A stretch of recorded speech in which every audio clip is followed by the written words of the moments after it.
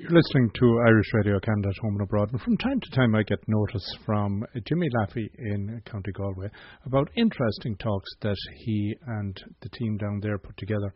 And there was one recently, it was called A Class Quite Distinct, West of Ireland Herdsmen in the 19th Century.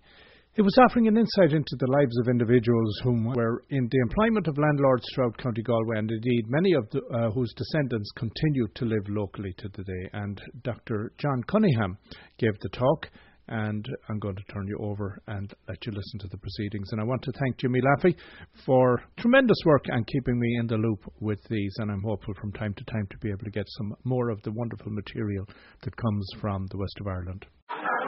I'd like to welcome you all here tonight, especially our guest speaker on my behalf and Becky's behalf and everybody and Canada District and Heritage Group. What a fantastic turnout, and thanks very much for everyone that has made the effort to come. I'd like to welcome John, and his wife Mary is here as well, for taking up the invitation to attend and give the speech. I really appreciate it. We have, myself and Becky have decided to do this to bring this to rural Ireland and keep rural Ireland alive, and as you can see, it's very much alive. But without further ado, John Cunningham.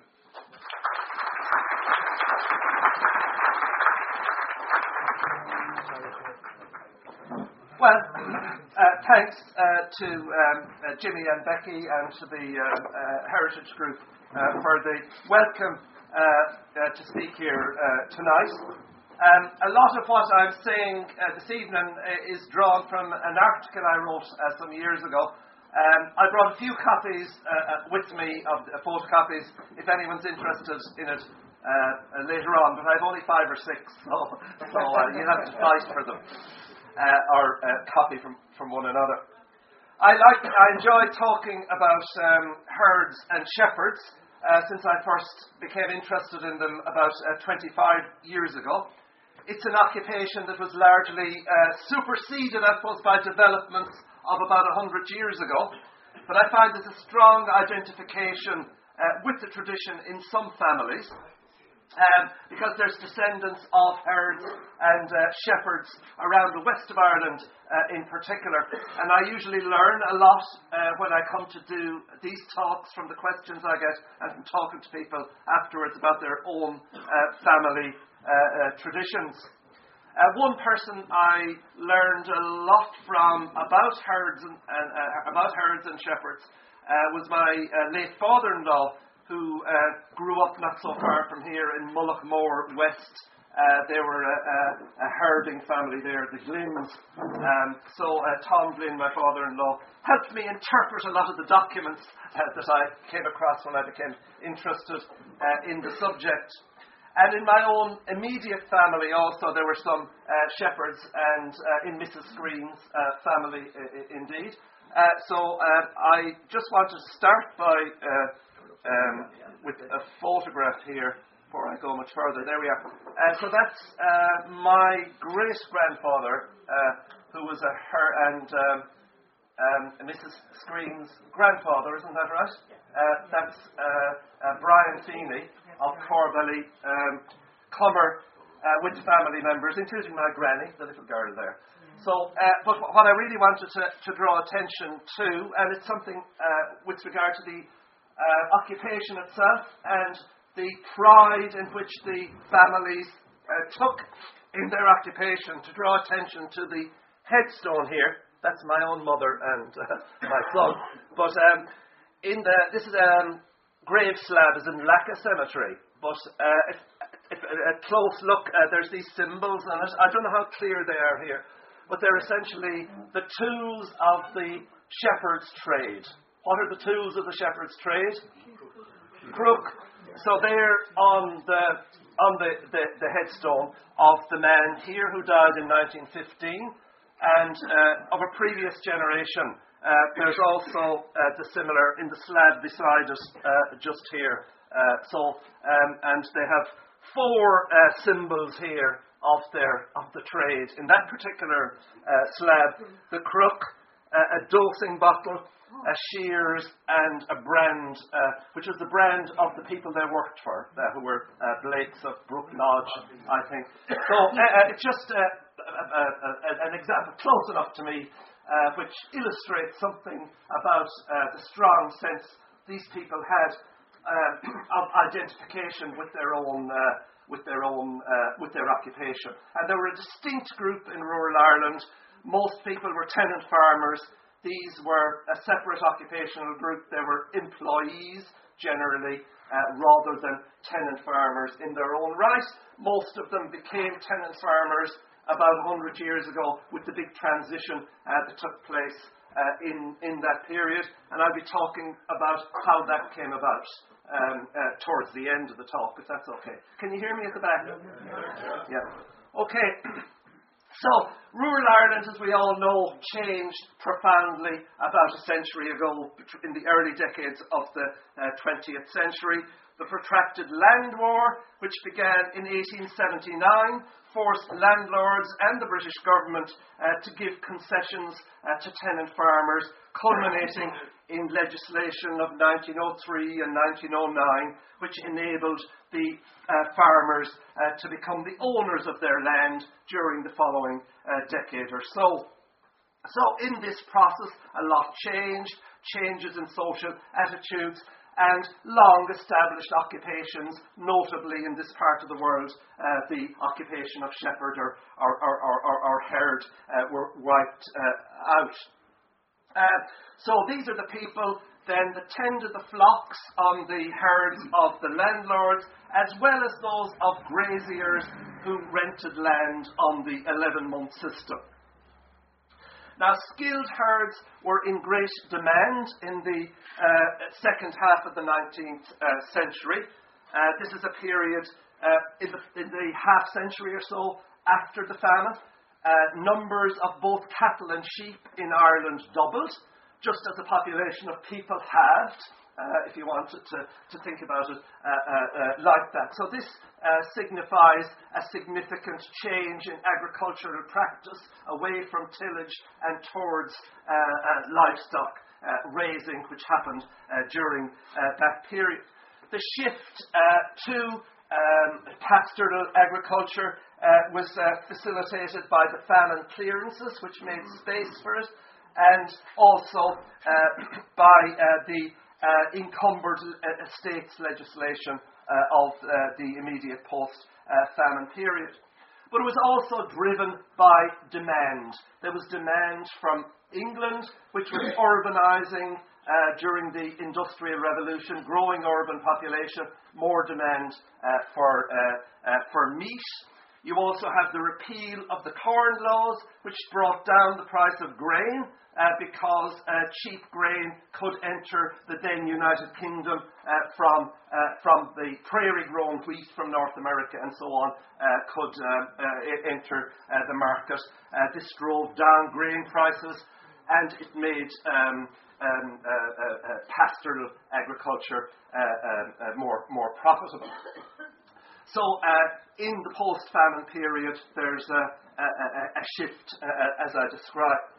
Cattle raising, sheep raising, they're specialised enterprises.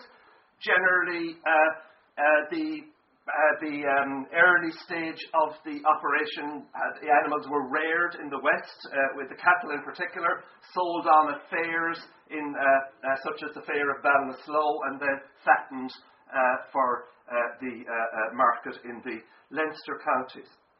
Now, the change to wasn't entirely approved of. I have a quote here. You find pastoral farming, especially large-scale pastoral farming, is often criticised by nationalists and by economic reformers. This man here is William Bulfin. He's remembered for his book Cycles in Éireann. He cycled all around Ireland in the very early years of the 20th century, wrote accounts of what he found in the newspaper Sinn Féin, Arthur Griffith's newspaper. So this is his observations of East Galway, the Galway-Roscommon border. So he's tutting the fact that all you can see is this open countryside. There's no agriculture, no tillage, no employment, is what he's saying essentially. Away from our feet to the crest of the far-off ridges, the public road stretches in a straight line across the valley between the stone walls, breast high, which separated from the silent fields on either side. On the broad pastures, the flocks and herds are scattered, browsing the rich grass which grows over many a usurped hearth. So he's basically saying this large-scale tillage, or this large-scale pasture farming is conducted on the spaces where the dead of the famine, or the evicted people of the famine, the displaced people of the famine, formerly made a living. So this is a common enough critique of the type of agriculture in which the herds were the employees, in the early 20th century. And the main reason for this critique is, or this type of criticism, is because pastoral farming, large-scale pastoral farming, gives relatively little work. One shepherd or herd could look after about 80 acres, whereas if it was tillage, it might provide employment for 10 times that number, 5 or 6 times that number, certainly. Grazing of the type that I'll come to describe wasn't popular among the smaller tenant farmers either, because it drove up the price of land, so it made rents more expensive. Now, grazing we associate, I say, in the pre-famine period, certainly with landlords using part of their operation to raise animals, but it becomes increasingly attractive in the post-famine period in the context I described of higher prices, demand from Britain and so on, to shopkeepers and others who had surplus capital. Many of them entered this sector on a speculative basis, renting untenanted land from landlords on the 11-month system, and hoping to turn a quick profit. Probably the most successful of the graziers in County Galway was a man called Joseph Hardy. In the 1840s, he was a small mill owner in Killimer, between Loughrea and Portumna, not Killimer Daly, the other one, the far side. He was renting 6,000 acres from a number of landlords, including some of the major ones in the county, the Dunsandel estate and some others. So by 1880, he had 6,000 acres. He wasn't a landlord himself, but he was renting hundreds here and a few hundred there. So he occupied 6,000 acres in total. Despite not owning any land, he was wealthy enough and influential enough to enter the gentry class, as it were, becoming a justice of the peace and a grand juror, and a leading light in the Ballinasloe Agricultural Show Society. Now, if Hardy and people like him, and nobody else had land, in the county had that much grazing land, generally people would be graziers. Would have held some hundreds of acres rather than thousands, but it would have varied. But if they were to make this profitable, they didn't necessarily know a lot about livestock themselves, so they needed people who were knowledgeable about livestock. So this placed a premium on the skills of the people we're talking about here tonight, the herdsmen, and they used their leverage, their scarcity, as it were, to advantage very successfully in the grazing parts of East Galway and in and County Roscommon, and these are the places where they're most numerous in Ireland. In fact, out of all of Ireland, we look at some statistics there in a few moments. Now, one of the features of their lives and was the sort of archaic working practices that surrounded the occupation. And I'll get into that in a little bit of detail in a moment. They didn't work for a weekly wage, but I'll just get into what they did, how they did, the conditions in which they did work. There's a quotation, I think it was circulated in your publicity for this event from an English agriculturalist who said that the west of Ireland herds formed, and I quote, a class quite distinct from any employed in any of the English districts. Neither shepherds or bailiffs, and yet a compound of both. He's talking about the degree of responsibility they had in their employment. Now, to get into the detail of... yes, this is the quotation. I wasn't sure that I had it up on the slide. I didn't remember what I put it up or not. So this is Roger Richards, who was an agricultural expert who visited Ireland on behalf of the Royal Commission on Labour in the 1890s. And he's talking about what he found. This is the moment, probably, when the shepherds and herds are at their most numerous in Ireland. Before the land reform and after the kind of growth of grazing that came after the famine. Can you read that at the back? Is that okay? Yeah. So I just want to move on to talk about the working conditions of the herds, how they were paid. The terminology may be familiar to some people, not to others. The most important element of their pay was in the form of collops. This is one of the several so-called freedoms that the herds enjoyed. Are people familiar with the term collop? Yeah. So it's used still, or was until recently, in relation to the division of commonage. Isn't that right, people?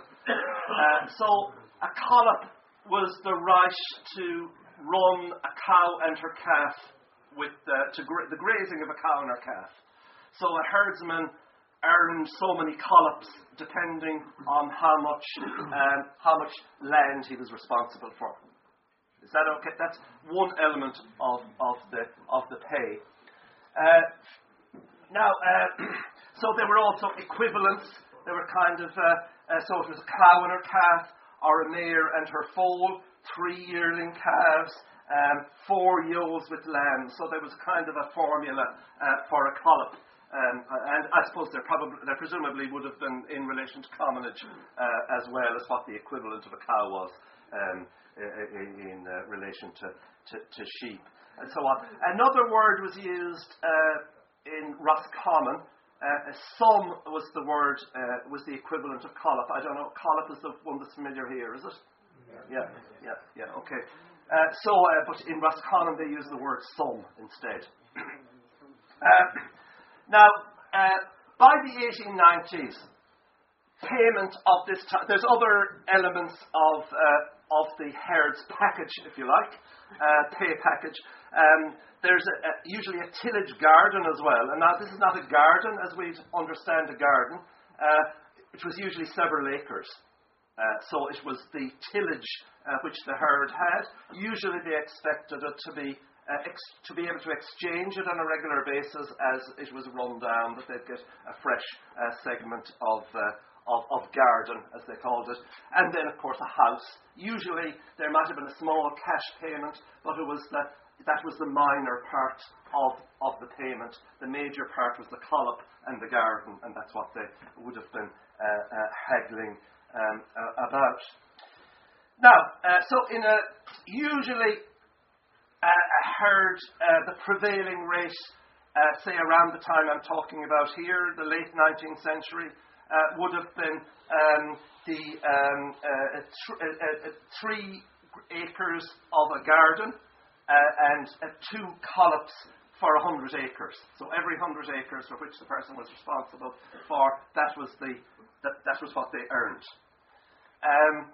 Now, in addition to that, and I'm quoting again from our friend Roger Richards, the herd, according to his conscience or his worth, is allowed to throw in a few pigs, geese, poultry, etc. Now, that's only the start. Because the herd's animals ran with the masters, so if you're giving out the hay, you're not going to be giving it the lion's portion of it to the masters, you're giving it to your own. And the master mightn't be too familiar with his own stock, so if a switch had to be made, a switch might be made. Again, depending, as Roger Richards said, depending on the conscience of the individual. Roger Richards reported also that herds, and I quote again, have certainly the reputation for keeping the best horses, as I was assured in the fair, I was in Ballinasloe, that all the long-tailed horses, i.e. the best, were those of the herds. But a horse was essential to the work of the herdsmen in any case, because they would be looking after a large area. So most herds then had a decent standard of living, which was equal to that of a small to middling farmer, a reasonable sized farmer of the era. Now this is kind of confirmed if you look at marriage patterns in rural Ireland. You find that herds and farming families intermarry all the time, whereas it's rare enough for farming families to intermarry with labouring families. So they were a kind of a skilled group in the rural and reasonably well off, and were considered the social equals of farmers, as suggested by the intermarriage between the two groups. Generally, herds and farmers got on. This is not always the case, as we'll see in a little while. Herds, because they dealt with animals on a large scale. A small farmer had very few livestock to deal with. Herds were dealing with hundreds.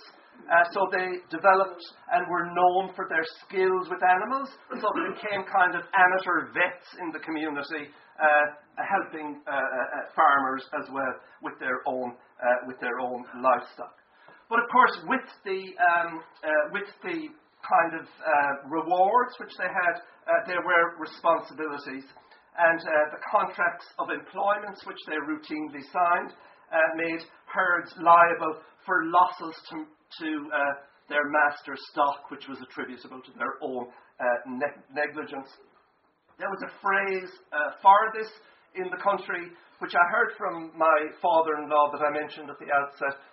He recalled it. They were liable for damage caused by hogs, dogs, bogs and thieves. That was the phrase. So they were if anything that was if the animal fell down a drain, or if it was attacked by foxes or whatever else, things that were that might reasonably be expected. Perhaps not foxes, but certainly dogs are mentioned. I subsequently came across, having heard it from my father-in-law, so it was in the vernacular, if you like, well into the last century. I came across the phrase subsequently in a government of inquiry of the 1830s, the Poor Inquiry. So it was used in testimony from several informants, again in relation to herds' responsibilities. Now, with regards to the conditions that I describe, there are indications that these conditions are long established. The value of the collop, or colpach in Irish, is defined in Brehon law, going back hundreds of years before the time that I'm talking about. It's not precisely as it was in 1894, but kind of similar enough. And there are also in Brehon law, and I thank my colleague Dávi O'Cronin for that, there are definitions of the herd's responsibilities which are kind of similar to what I set out there in relation to hogs, dogs, bogs and thieves. So these conditions are archaic, and it's remarkable how some of them passed down through the centuries.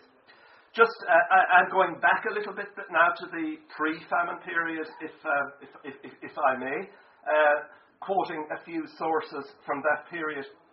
In the 1820s, the agriculturalist Healy Dutton, who wrote a book on County Galway, stated that because herds in the grazing districts of County Galway were, and the phrase he used, servants of some responsibility. They commonly had many indulgences, a house, a small garden, some tillage ground, and grass for a heifer, and generally keeping for a brood mare. So this is 60, 70 years before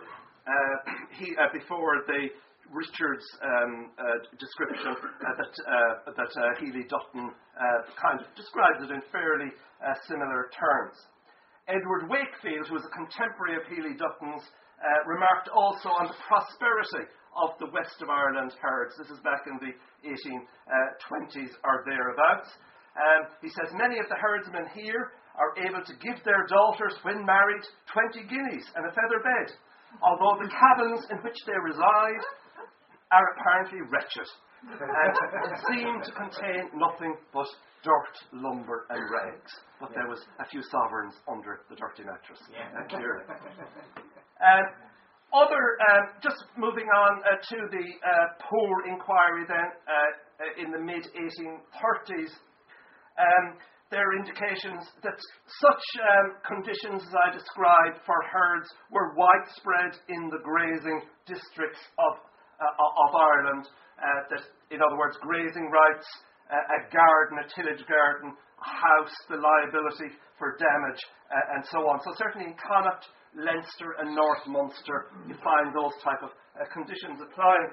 Now, I didn't expect for as many people as this. I did a handout, and I only did 25. They're not going to get very far.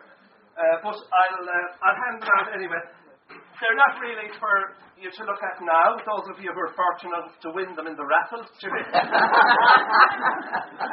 They're just something to take home with you and to look at later on. Essentially, this information about the 1830s comes from a large survey of poverty in Ireland, which was conducted prior to the establishment of the poor law system. So they asked questions about working conditions, and they were sent to every parish in the country. So there are one of the questions related to herds and their conditions, and the others related to other rural labour. So I copied the page which related to this general area. And I'll be putting up the information that came from the information in relation to herds just here, which you can look at, and I'll hand out the rest. Okay, so just pass them around in some way. Tell John we will have more print. We can print out these, and they can be collected here if anybody wants them. Yeah, we'll print out more maybe for some. Yeah, not everybody may be interested in this small print. It's a questionnaire, and the answers from 4 local parishes to that question in 1836. All of the answers came from clergymen, 3 Catholic clergymen as far as I know. I'm not sure about Reverend Robert Cadge in Castle Blakeney. I suspect he may have been Church of Ireland, but I don't know that. Can you read all of this a little bit back? Anyway, it kind of confirms what I'm talking about with regard to the long-established nature of the herd's conditions, and that they pertained here in these parishes around in 1835. This is the question here. Upon what terms are herds usually employed in your parish? 2 acres of land and the grass of a cow or more, and as the extent of the farm may be. So for a herd who was responsible for 300 acres, you can treble that. Is this all clear enough? Yeah. And you can still hear me at the back, even though I'm getting a bit hoarse. I might get some water. Jimmy, there's bottles there behind you. On the shelf, behind you. I was the priest there. They circulated a questionnaire around the country, and it went to magistrates, clergy. They didn't all go to clergymen, but the ones from this part of the world all went to local clergymen. They went to people who were considered likely to have an answer about conditions in their own area, and there might have been too many local public officials in the pre-poor law era in this part of the world. Does that make sense?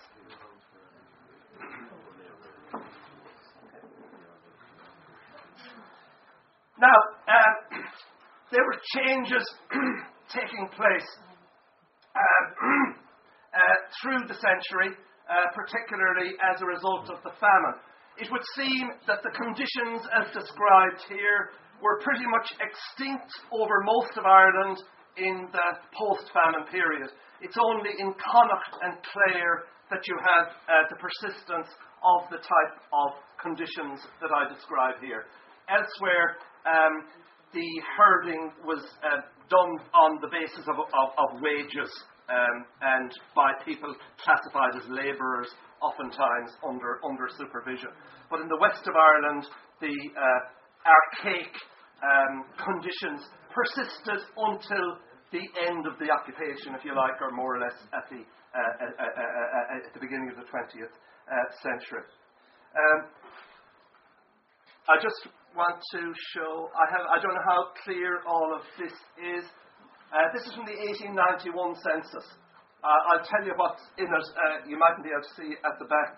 It's a breakdown of the 6,333 people that returned themselves as shepherds in that census. There were others who returned themselves as herds who were not counted in that figure. This figure comes from the official return.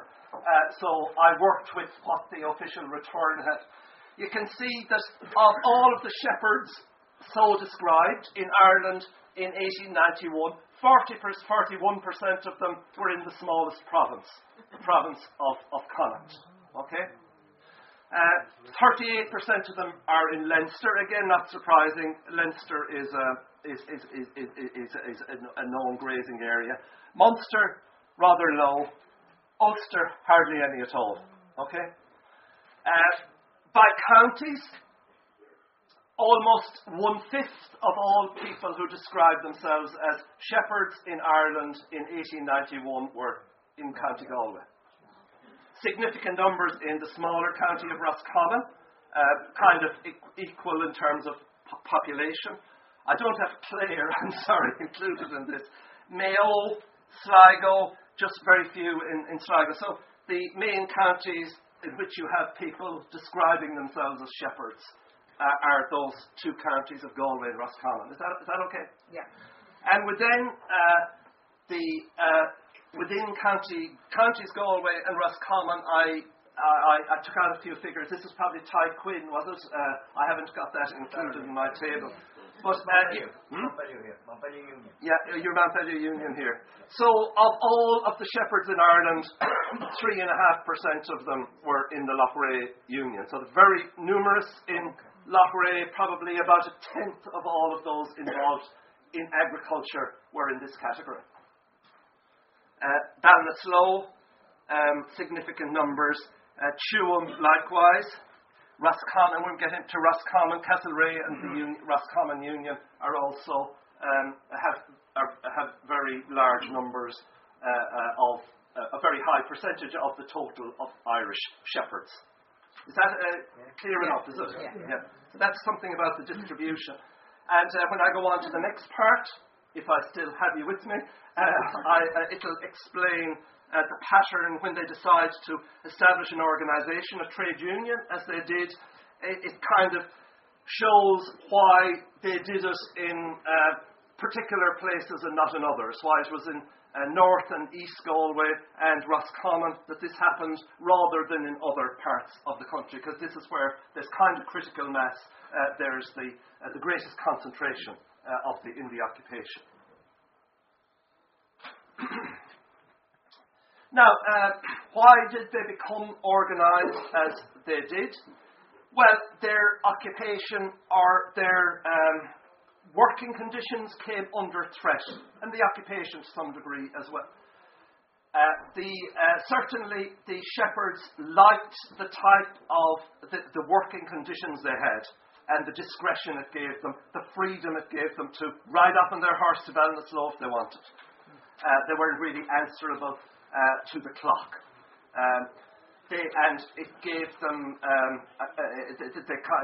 they were pressure on some of the improving landholders and landowners to change employment conditions, to make them wage workers, to proletarianize them, as the labour historian might say. So they resisted that. The other threat that they faced in the later part of the 19th century was the rising movement of the tenant farmers, the Land League, the National League, the United Irish League, and so on. Because, as I pointed out at the beginning, Irish nationalists in general disapproved of the type of agriculture that they worked in.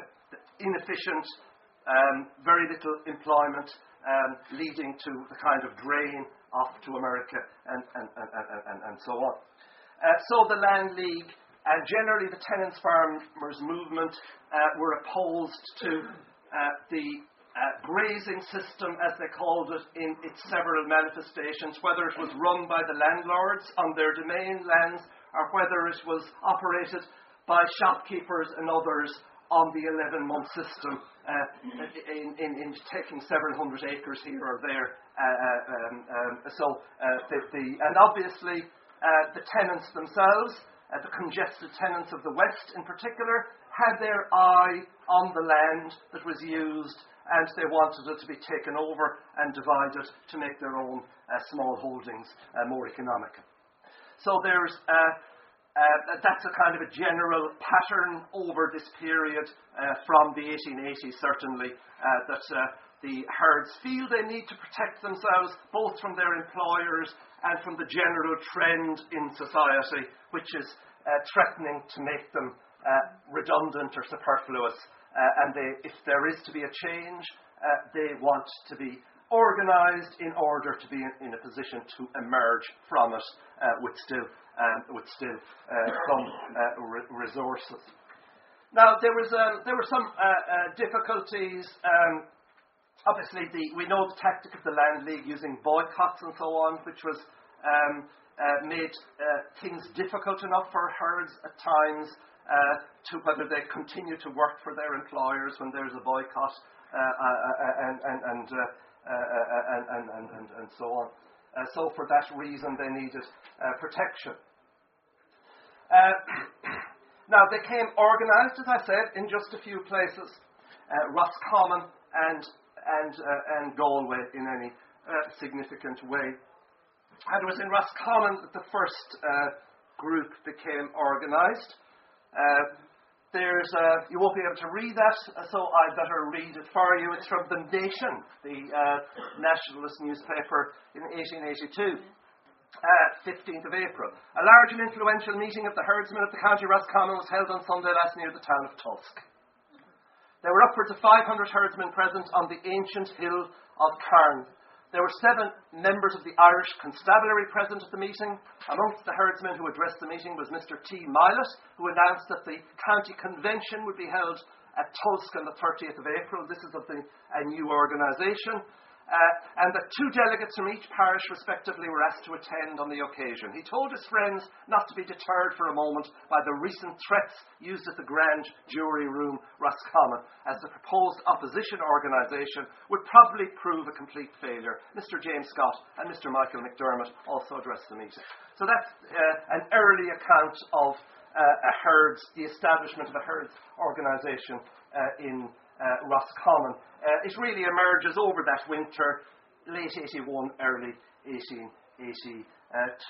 So the leader of the movement was old and respected herdsman James Scott of Tulsk, I think. And it's just in the wake of the Land League, and it's clear that it's intended to establish a national organisation because you have reports of herds from Galway and other places attending the meetings in Roscommon. Now, they printed their membership cards of their new association, and they adopted a resolution setting down precisely what a herd should get, rather than leaving it approximate, and I suppose varying depending on the attitude of the employer. So, for 80 acres, usually things had been considered in terms of 100 acres before that, but for 80 acres herded, they wanted 2 acres of garden, the grazing of 2 cows, and £10 a year. Strike notice was served quickly enough on employers who hadn't settled within a month of this meeting here by the 18th of May. The employers formed the association that's referred to here. They called it the Roscommon Grazing Landholders Association, and it linked up with the Property Defence Association, which had been established to tackle the Land League, to provide labour in the case of boycotts and so on. So the Property Defence Association enters into the picture. Advertisements were placed in Scottish newspapers to bring in replacements for those striking herds. But a number of the herds, the grazing employers, defected very quickly, and there was strike action on only a small number of farms, in fact, because most of them gave in before the deadline of the 18th of May. A lot of them, smaller shopkeepers and so on, might have been connected with the nationalist and tenant movement, so it was political pressure would have come upon them. So it was only some of the more stubborn who held out. But there were strikes, and and as you would have had in the pre-famine period of the agrarian secret societies, threatening notices. This one, strangely, was in Latin. And it was scrawled on the house of a dismissed or evicted herd. Does anybody know what they have the names of Latin? Jacobus, Neelan, that's James. Neelan, Jacobus, Kilkelly, Jacobus, Becketa, Patria, Mannion. So the pro fidelibus defunctus. Something are defunct. Something is defunct. Sorry? I know, it's kind of something, I can't remember it's essentially made the Lord have mercy, it's kind of as if they're dead already, you're dead, and the golem and the coffin are there, as if for those who don't understand the Latin arena. Okay, so that's a document from that period which was sent off to Dublin Castle to show how terrible things had got in Roscommon. And none of the Scottish herds made an appearance, but you did have skirmishing through the summer and autumn with intimidation, arrests and so on of the leading herds. In 1883, to bring this story to a conclusion, there was a settlement, and as part of the settlement, both the Roscommon Herds League and the Grazing Landholders Association agreed to dissolve their organisations. So no employers' organisation, no herds union after this point. But when Roger Richards came 10 years later, he found that the conditions that had been conceded in 1882 were still in force. The feeling being that the herds would get organised again if this was contravened. Now, following the events in Roscommon, as I said, there were some visitors from Galway. You have a series of meetings taking place in a number of places in the east of the county. There's Killimer, which I've mentioned already, Kilconnell, and Lochray. Now, this culminated in a significant meeting in Bullen. which you know it's spelled. It's not usually spelled that way anymore, but Yeah, it is. yeah. Yes. Yes. So this announcement of the founding meeting of the Galway Herds Association is set for 8th of June 1882. Now, employers were somewhat perturbed to see this poster all over East Galway. One of the employers, the grazing employers, you're probably familiar with that building, some of you? Yeah. Tyrrell House, which is the site of the Tyrrell Stone, and there's a pet or a farm, isn't there?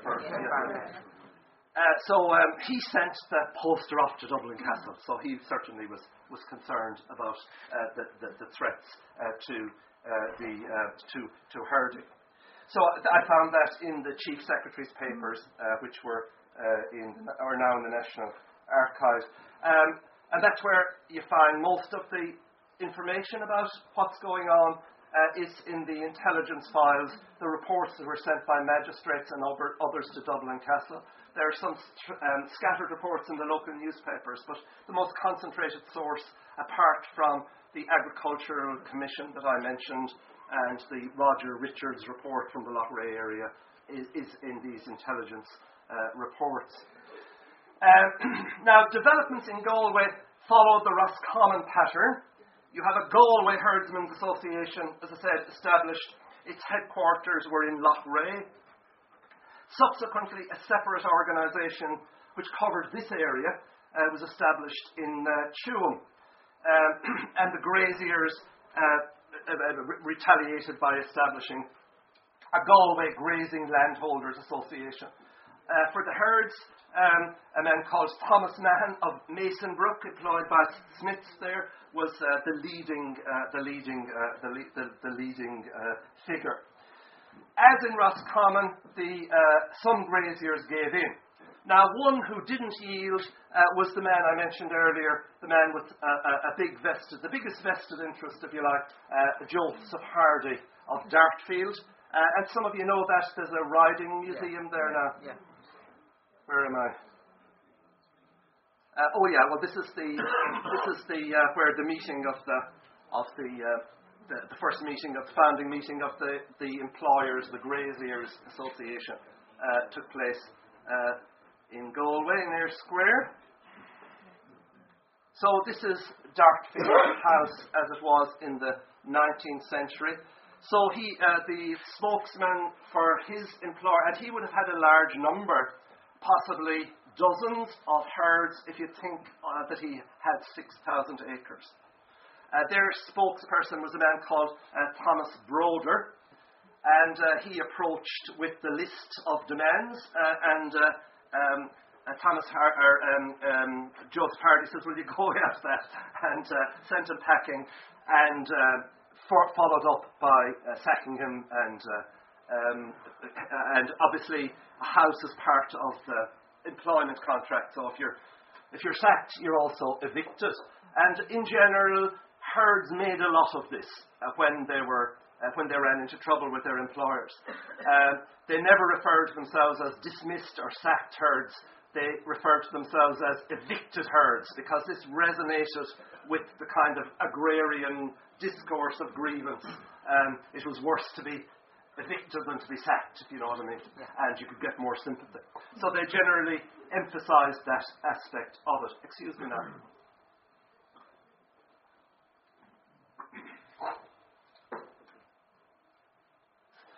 So a strike followed in reaction to the dismissal, and Hardy did bring some replacement herdsmen down from County Armagh. They didn't have the necessary skills, and they required enormous amount of police protection, as you'd imagine, given the dispersed nature of they can't mine them all together. They have to go out over his 6,000 acres.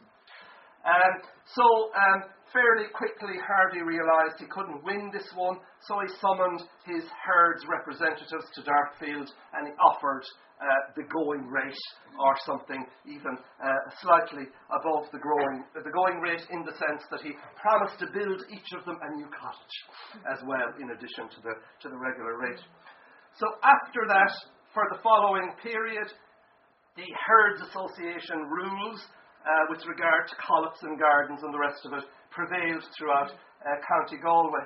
Police said that this was due to intimidation and violence, and there's some of that, clearly. The main reason for the herd's success was the relative scarcity of their skills. They weren't that easily replaced, so they could strike their own bargain, and they also were able to maintain solidarity. There was some sort of a kind of herd identity or whatever that in general people observed.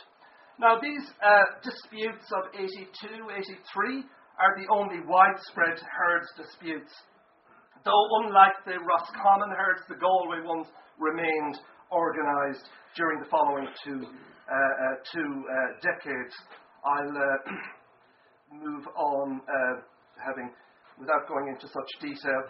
You have occasional indignation meetings about individual cases of injustices against a particular herd. So there is agitation, public meetings and so on.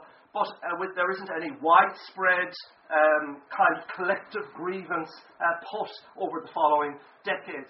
A particular cause of grievance you find is in relation to the passing of a herding from one generation to the next.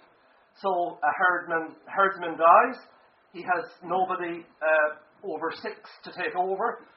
The expectation of the herd, the social expectation in that context, was the widow became the herd, and about 10% of the shepherds that I listed, or that I showed earlier, are women. In general, the women themselves aren't doing the work.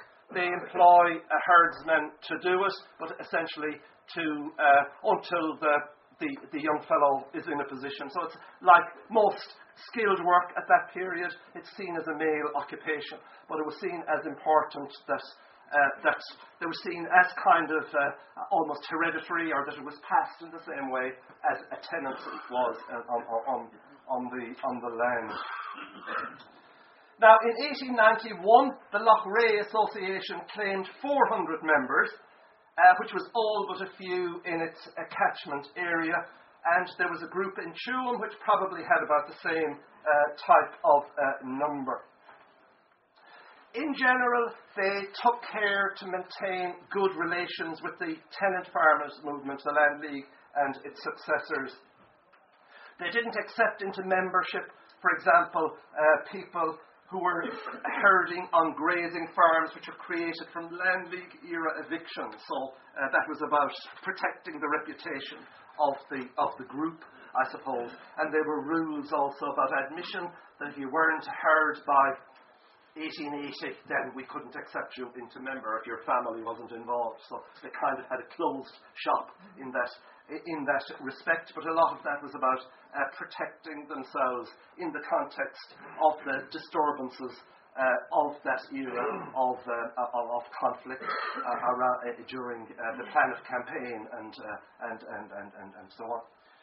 Now, I want to look at the movement that covered this area, reached this far for a moment, and that's the Tuam, the North Galway Herds Association. Again, I didn't expect people would be so far from the screen, or I'd have made my letters a little bit bigger. I don't know how far back you can read the rules there. Can you read them at the very back? No? Yeah, okay.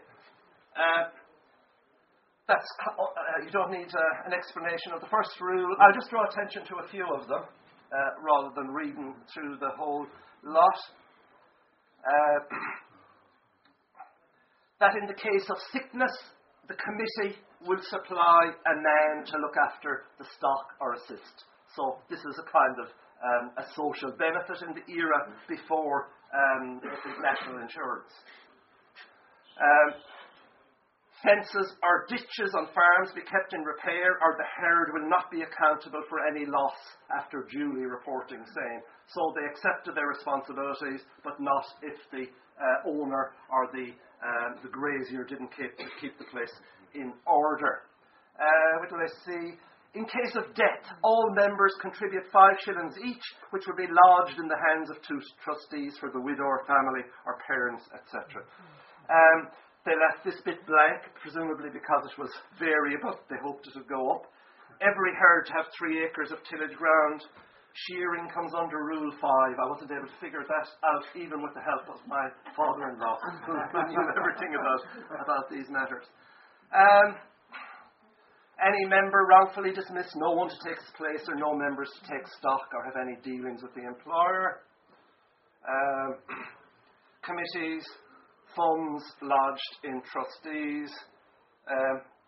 The owner is bound to keep the herd's house and offices in repair. I'm possibly missing out a significant one or two. But anyway, sort of rules that you kind of expect of an association.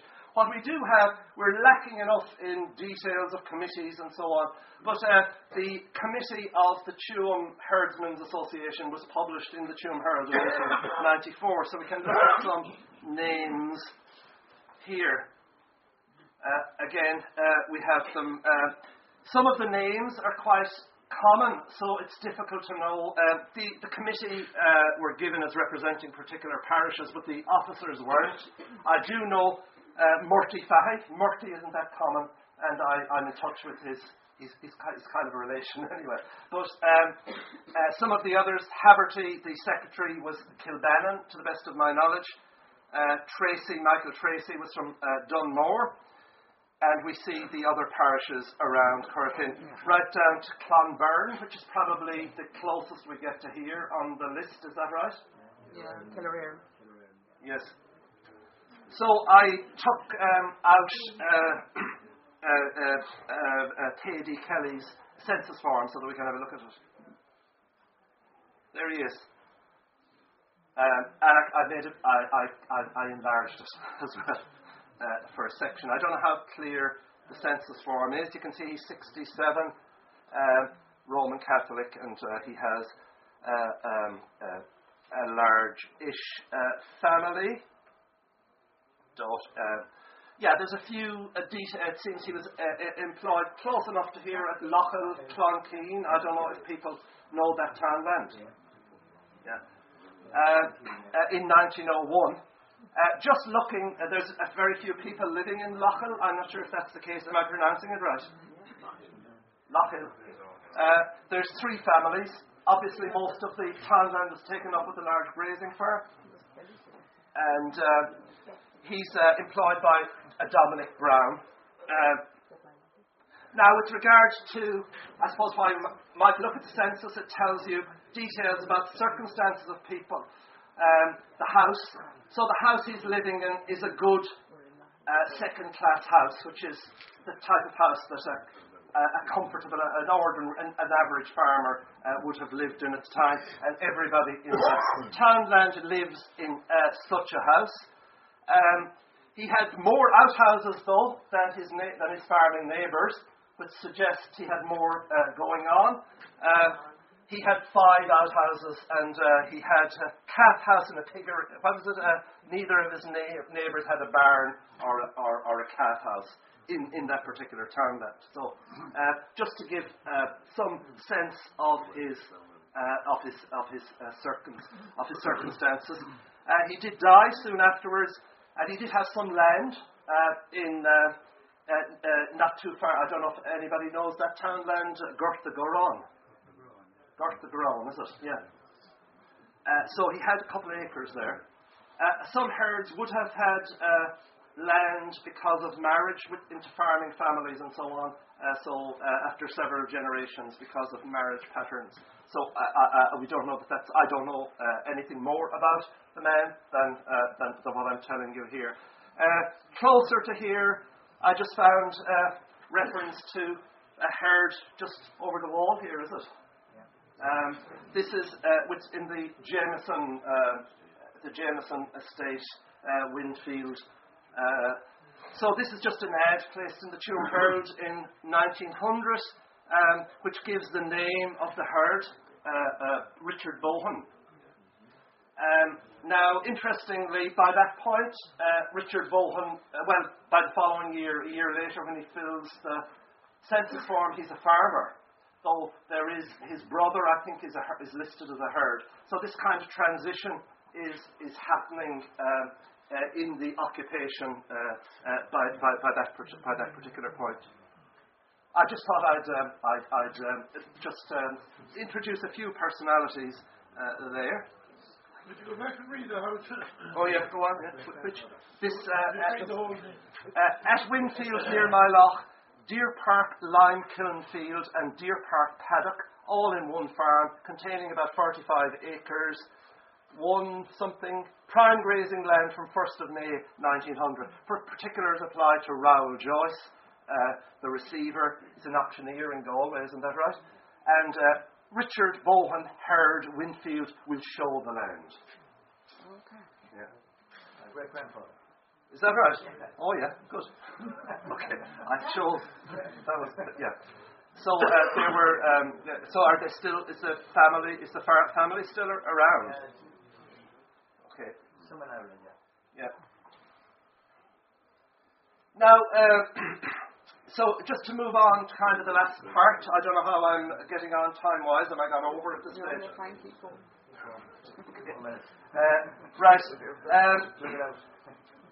So there's a burst of activity by the herds associations around 1899 after the establishment of the United Irish League. The United Irish League's principal aim on its founding was to break up the grazing farms so that there would be land for division among congested tenants. So this has implications for the herd's livelihood, so they get organised to get something of the atmosphere of the time is conveyed in this ballad, which was collected from a ballad singer in Galway. It's called The Grazier Tribe, how appalling these people are essentially, and urging the tenants to get up and get rid of them. What is it? O ye men in name, have ye no shame to see this beauteous land turned into one vast wilderness by a cursed grazier band? This land so kind was ne'er designed by Providence on high to keep John Bull with mutton full while the natives starve and die. I could sing this. Sing it. So, one of the tactics they use is the cattle drive, and I understand there was one reprised not so far from here in Myloch a few years ago. So essentially the way of taking on the graziers, the people holding land on large scale on the 11-month system, was to open the gates at night and drive the stock off miles, just to disrupt the economy. So you have the herds kind of organising themselves, but also in anticipation of the change that was coming. There was an interesting dispute. I know that I'm talking for nearly an hour now, so I better draw this to a conclusion. An interesting dispute on the Ashtown in Lord Ashtown's estate at Woodlawn, where he dismissed all the herds and brought in Scottish herds because they wouldn't accept becoming wage workers, if you like. And that's more or less the last big dispute involving the Herds Association. At that point, the United Irish League, and I'm not going into detail, had a role in, was the influential body with regard to land division. So, by and large, the herdsmen began to join the tenant farmer organisation. The legislation of the Wyndham Act recognised claims of estate employees in divisions, the division of land. So, a lot of the herds as things went forward, were able to claim a portion of the land of which they had herded. And some of them claimed quite a substantial portion. There was a general perception they're doing better than they should be. So that's kind of the end. We're coming towards the end of the occupation. I have another slide here which kind of shows this. This is, I don't know again how, just a Google or a search on the 1901 census of the District Electoral Division of Derry Glosson, which is either covers this area or comes very close. So there are 10 returned themselves as herdsmen in that District Electoral Division in 1901. There's only 2 by 1911. So this shows the kind of the effects of the legislation of the Wyndham Act and the take-up of the Wyndham Act and the division of the 11-month land and indeed the domain land that was taking place. So you can see quite an abrupt change taking place. As I said, most of the herds ended up getting their own place. So in most instances, that's relatively unproblematic. But it's not where the process of the division of estates was delayed, or of grasslands was delayed, or where it was suspended as it was during the First World War. Frustration might build up among the tenant farmers about this and the fact that they didn't have access to the grazing land. So this resulted in protests, violence, and so on, and resulted in killings, including of some herds. That was in a number of instances. And this kind of frustration, it was particularly slow in the parts of Galway around the Athenry area, and it was a factor in the kind of mobilisation, the building of the volunteers that took place in the run-up to the 1916 rising. So the position after 1911, after 1914 certainly, of herds who were still herds because they were on these controversial estates where the landlord was slow or for whatever reason, then life could be uncomfortable. And I just want to finish by looking at the discomfort in one community or in one family, which was my wife's family, because she's over there somewhere. This is Thomas Glynn, of a shepherd of Mullaghmore West, Moyloch, County Galway, and this event that I'm just going to finish with was commemorated by the group there a number of years ago. Now, it was Jimmy Laffey that drew this to my attention, I think, in the first instance, isn't that right?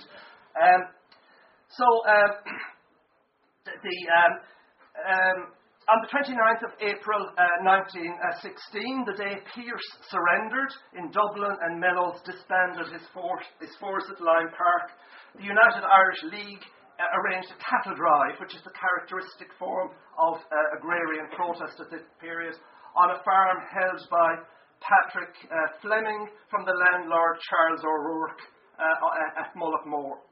The protesters removed 20 cattle, 55 ewes, 41 hoggets and 43 lambs from the farm. They abandoned them some miles away near Fleming's home and replaced them with their own stock, drove their own stock onto the land.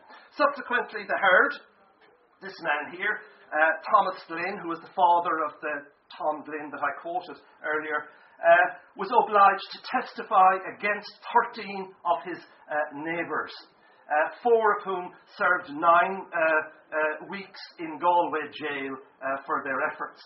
Now, if there was lingering resentment, it didn't prevent Glynn from claiming a share of the grazing farm as his own a few years later, alongside the people he testified against.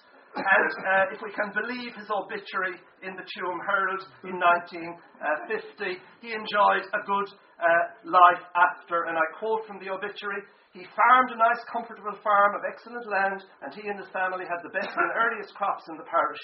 He was much sought after in the treatment of sick livestock," again a point I made earlier on, at which he was most successful. He will be much missed not only by his widow, son, daughter-in-law and friends, but by his neighbours, to whom he was always kind and helpful, except this one. There was a large following to the family burial ground. Now, like Thomas Glynn, most West of Ireland herds became farmers, owners of their own property within a couple of decades of the Windham Act of 1903. Evidence suggests that they passed a sense of their herd identity as well as their skill with animals to the following generations, and that many of their descendants became noted breeders of cattle and sheep, prize winners at agricultural shows and so on. So it's an interesting occupation then. People operating in a specialised and very commercialised part of the 19th century Irish economy, which depended on rail and steam to get the product off to the breakfast table in Manchester or wherever. Yet it was run on a set of arrangements that were centuries old in the west of Ireland, the customs and so on. And herds defended those conditions in the late 19th century because it gave them independence and it gave them status. And they knew how to work these arrangements to get the most out of them for their own in their own economic benefits. They organised themselves because farmers, landlords and everyone else in rural Ireland was organising themselves at the time, and their organisation enabled them to successfully negotiate the transition that took place in rural Ireland in the late 19th and early 20th century. If they were a militant bunch, they were probably no more so than other groups in society. Their strikes of 1882 in Roscommon and Galway sent out the message to the graziers in particular: you don't mess with the herds. Okay, that's all.